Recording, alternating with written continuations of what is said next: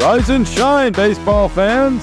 It's time once again for a fresh dose of Major League Baseball analysis with the newest community in the game. Bringing together fans from all around the world, from their broadcast headquarters in beautiful Southern California. It's Kenny.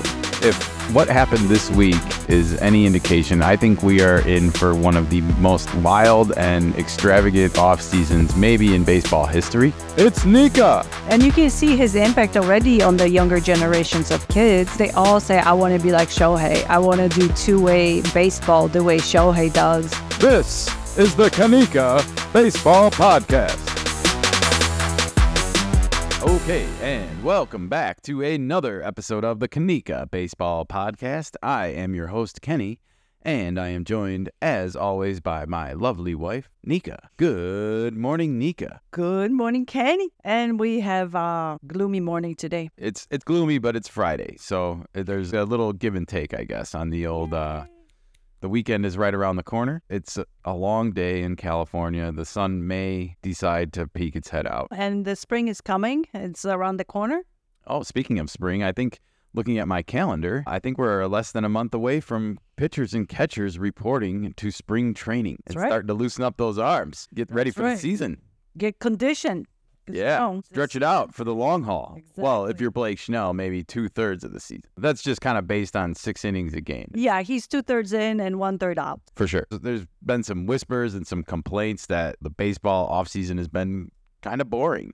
It's one of the more boring off seasons that we encounter in the recent history. Yeah, I think there's 2 reasons for that. One of the reasons is that nothing really surprising has happened yet. I think everyone predicted Soto to go to the Yankees, and that's what happened. Everyone predicted Ohtani to go to the Dodgers, and that's what happened. Yamamoto going to the Dodgers was a little bit of a cliffhanger, but then at the end of the day, it wasn't all that surprising. Yeah. And then you kind of have the Cubs coming in here now and getting Shota Imanaga, and he was singing over in Chicago, wasn't he? Yes. Hey, Chicago. What do you say?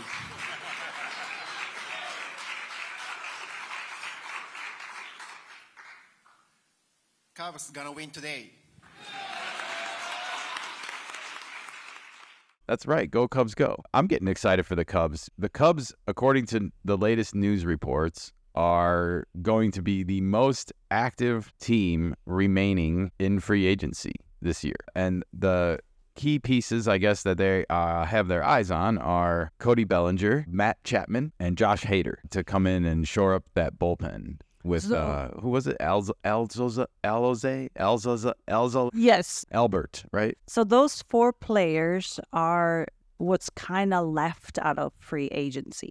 Those 3, Bellinger, Chapman, and Hader. All right. We've been talking about Schnell, but I think that may be why you got confused. And just so you know, the Cubs are not pursuing linked it right now to Blake Snell. I personally just hope that they're not pursuing him. The number that leaked for him was 9 years, $270 million. I don't want the Cubs anywhere near anything like that for Blake Snell. That's a lot of money for 6-inning pitcher. Only 6-inning pitcher. Yeah, he's just this weird baseball conundrum. So the Cubs have their eye on these 3 players, and there's one player on the Cubs in particular who would like to see Cody Bellinger back in a Cubs uniform, and that was Dansby Swanson. Lieutenant Dan. Lieutenant Dan. Now that's Lieutenant Dan. Lieutenant Dan! That's right. So a couple things about this that are interesting. I think Cubs management would probably prefer that Dansby Swanson did not say these things out loud at Cubs convention. I think Cody Bellinger became a Cub fan favorite last year a little bit. So, of course, fans are going to get emotional and be like, yeah, we want him back.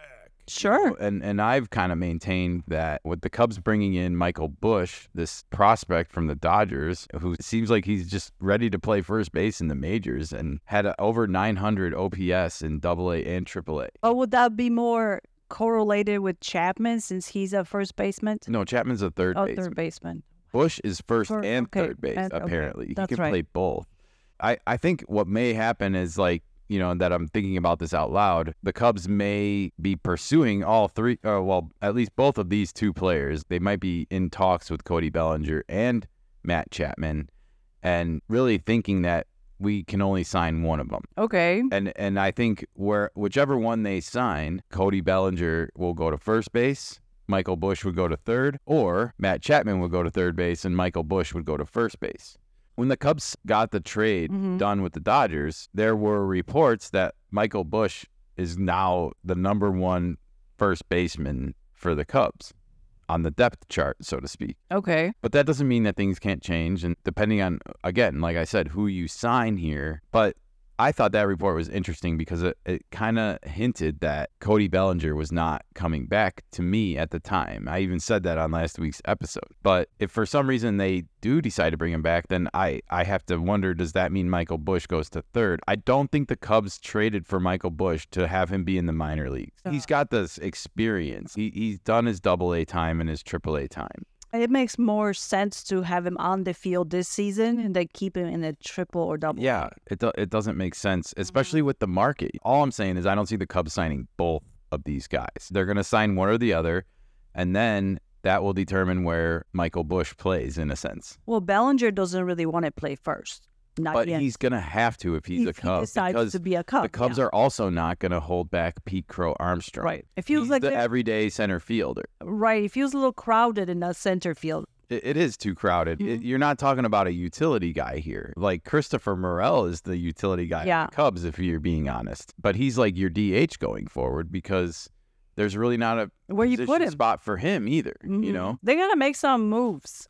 They have to. They really do. The Cubs are getting crowded, and they're starting to have what we call good problems, where they have a lot of good, young, upcoming players. They've been able to build a relatively inexpensive pitching staff. So I like the Cubs' moves, and I think they've given themselves an opportunity to make a lot more. Well, maybe out of all these three names, Josh Hader might be the black horse in that trade. I think because of there's a high likelihood he becomes a Cub because of the connection to Craig Counsell. Yeah. I think much like you feel like Schnell might ultimately wind up on the Giants because of Melvin. Bob Melvin.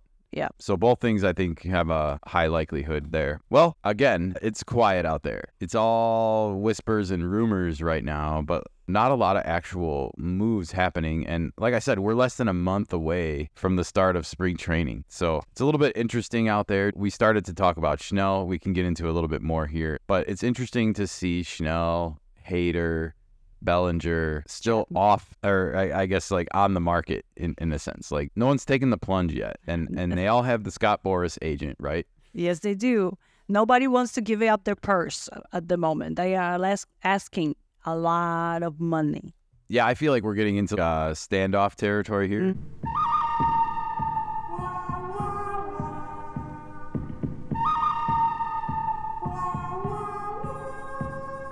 So who's going to cave first? I feel like the teams are not going to cave on these players. Or they might wait till the last possible minute to see what shakes out at the end. Who's going to give first? It's a tug of war. I think all three of these players have a lot to offer. Don't get me wrong. I think Hader can close still. I think Schnell can be serviceable for teams. He has 2 Cy Youngs. I just don't like watching him pitch per se because he stresses me out and walks people. And Bellinger, I think, is the biggest like conundrum in all of this because he was so good coming up and then he got so bad like after the COVID. And then he came to the Cubs and got good again, really good. 300 hitter, good. And I just think people don't know which way he's like going to blow, He's like the Bitcoin. Goes up, then tanks. Kinda, a little bit. Crypto Belly. Crypto Cody, sorry. Crypto Cody. I like Cody. He's up, he's down. He smokes the reefer, it looks like sometimes. Him and Chris Bryant. 2 sleepies on his... Sleepy Chris Bryant and Cody Bellinger. Together again. Together at last. Well, hopefully he doesn't go to the Rockies because they don't have a room for 2.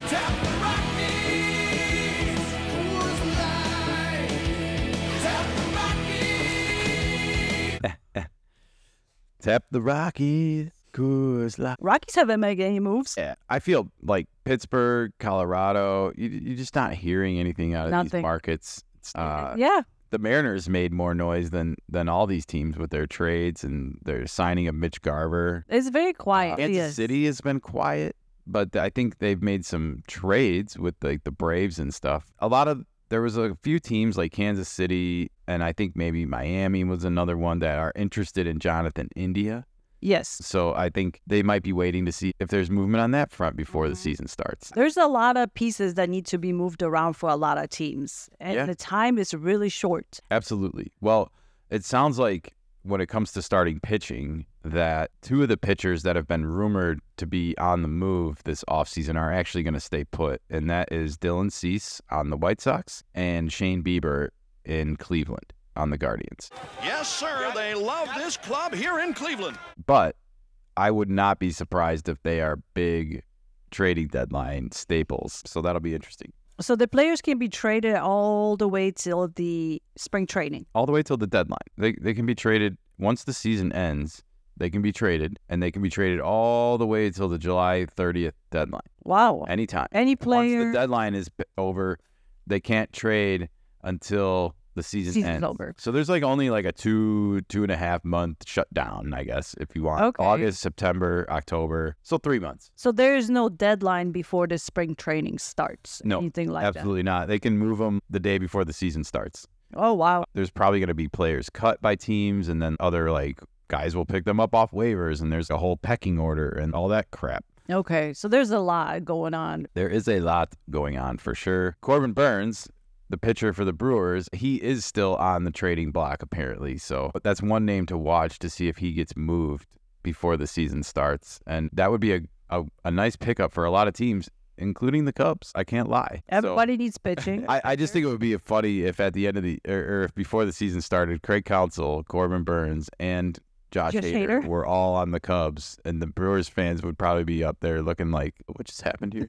It will not surprise me one bit. Don't worry, Brewers fans. You're not going to give a rat's ass as soon as Jackson Chourio gets called up to the majors and starts his professional career. All right. Well, a couple other small notes from the free agency world. Jorge Soler is out there on the market. He was a slugger for the Marlins, of course. Getting jiggy with it. World Series hero for the Atlanta Braves, and also a member of the 2016 Chicago Cubs World Series team. Jorge Soler is not what I would call a young man anymore in the baseball world. He's 32. He's probably on the cusp, of leaving his prime, if you will. Now, that doesn't mean he's going to fall off the face of the earth anytime soon. He's still serviceable. He is, and he had some hot streaks last year, I remember. So he's one name to keep an eye on, and apparently the Blue Jays are very interested. Okay. So the Blue Jays, I think, have fallen kind of in the same place as the Cubs, where they have Vlad Jr. at first base. They have Kiermaier now locked up in center field, and it's where do you play Cody Bellinger? So a lot of people feel like they've fallen out of that running as well. It'll be interesting. Padres might pick him up.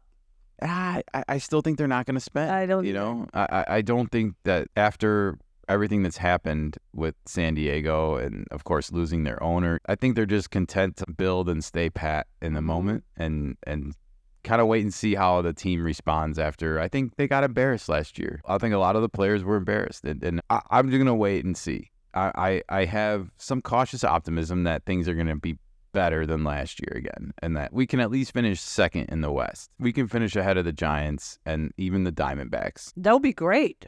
I think the Padres are gonna be more of a dark horse this year now again, because last year everyone was like, they're gonna win, and they put together the super team and they had the super lineup and blah blah blah, and the four horsemen were being marketed: Bogarts, Machado, Tatis, Juan Soto. So now it's a little less crowded. Soto's gone. They might be a dark horse, definitely, considering that everybody is focusing on the Dodgers, how well they're going to do. So the pressure will be off. It is. Also, wondering, we don't have the World Baseball Classic this year, and there's a lot of youth we're going to talk about in a second. The Padres actually just signed the #1 overall international prospect, 17-year-old. His name is Leodalis De Vries. That's an awesome name. This is a very cool name. He is a switch hitting. Let's look at his height here. He is a switch hitter. He is 6'2" right now, 183 pounds, and that's at the age of 17, so he's going to fill out a little bit. But yeah, who wouldn't love a switch hitting shortstop? It's great. That's the number one overall prospect in baseball. So the Padres just continue to excel in this area of scouting. They definitely do. Do you think he's going to play this season, or you will have to wait till next? No, he can't even play in the majors at Right. his age. You know, he and Ethan Salas cannot even touch a major league field until they're 18 years old, but they're not going to either. I don't know when we're going to see them in the majors. I would say this guy is probably 2 to 3 years away, Oh, wow. but 19 to 20, somewhere. It depends on how good he is, how fast he goes up. I mean, not everyone Makes it? that's number one overall stays number one overall throughout their development and by the time they touch major league grass. That's There's- true. Things have not gone badly with Ethan Salas either. They do work out sometimes, and he's the number one overall catching prospect in all of baseball, and he's in the top 10 prospects in all of baseball, and he's 17 years old. He's in the same list as Jackson Holliday and Jackson Churio, the two guys we just talked about for the Brewers. And Jackson Holliday, of course, number one overall prospect in baseball. Most likely going to start the season in Baltimore with the Orioles.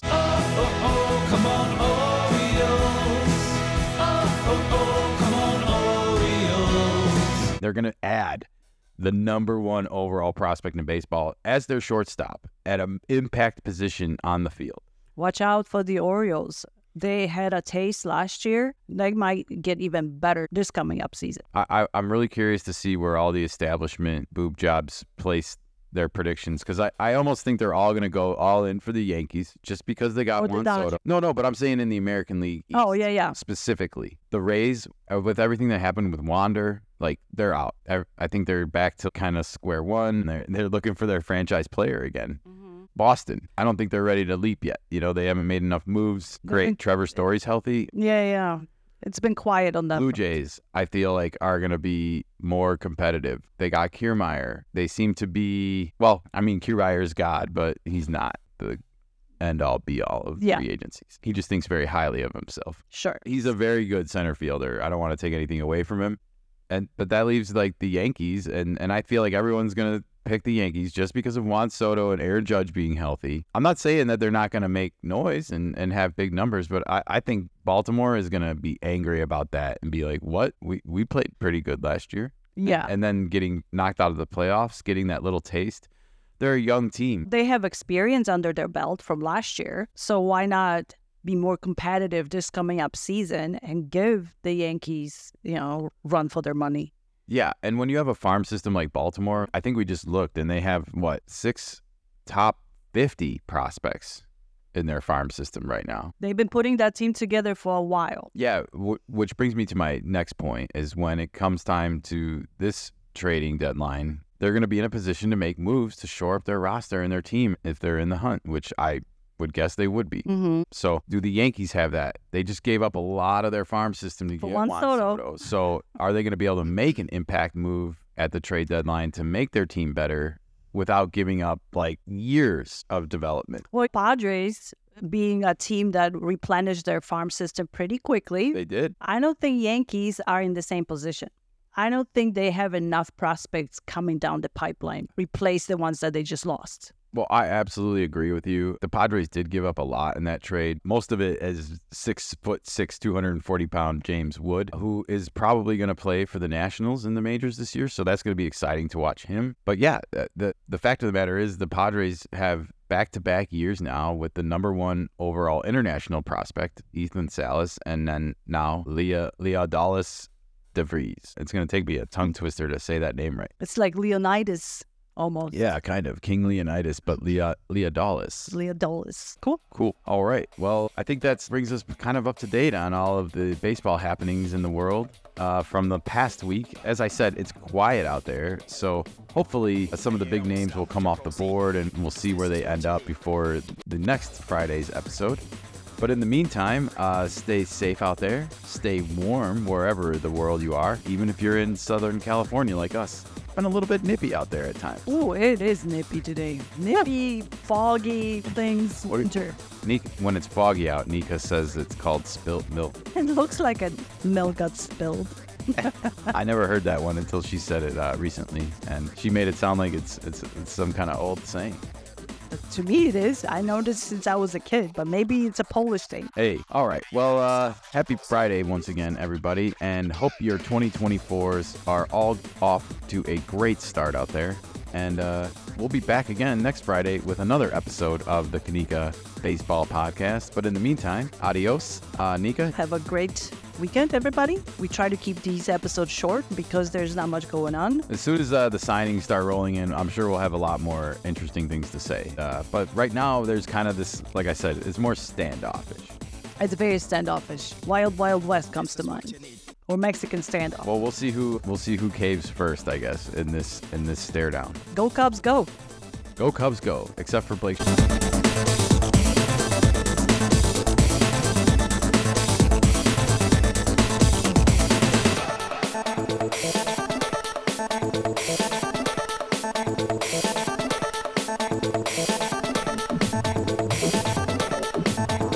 And you don't stop, you proceed, 'cause this is what you need.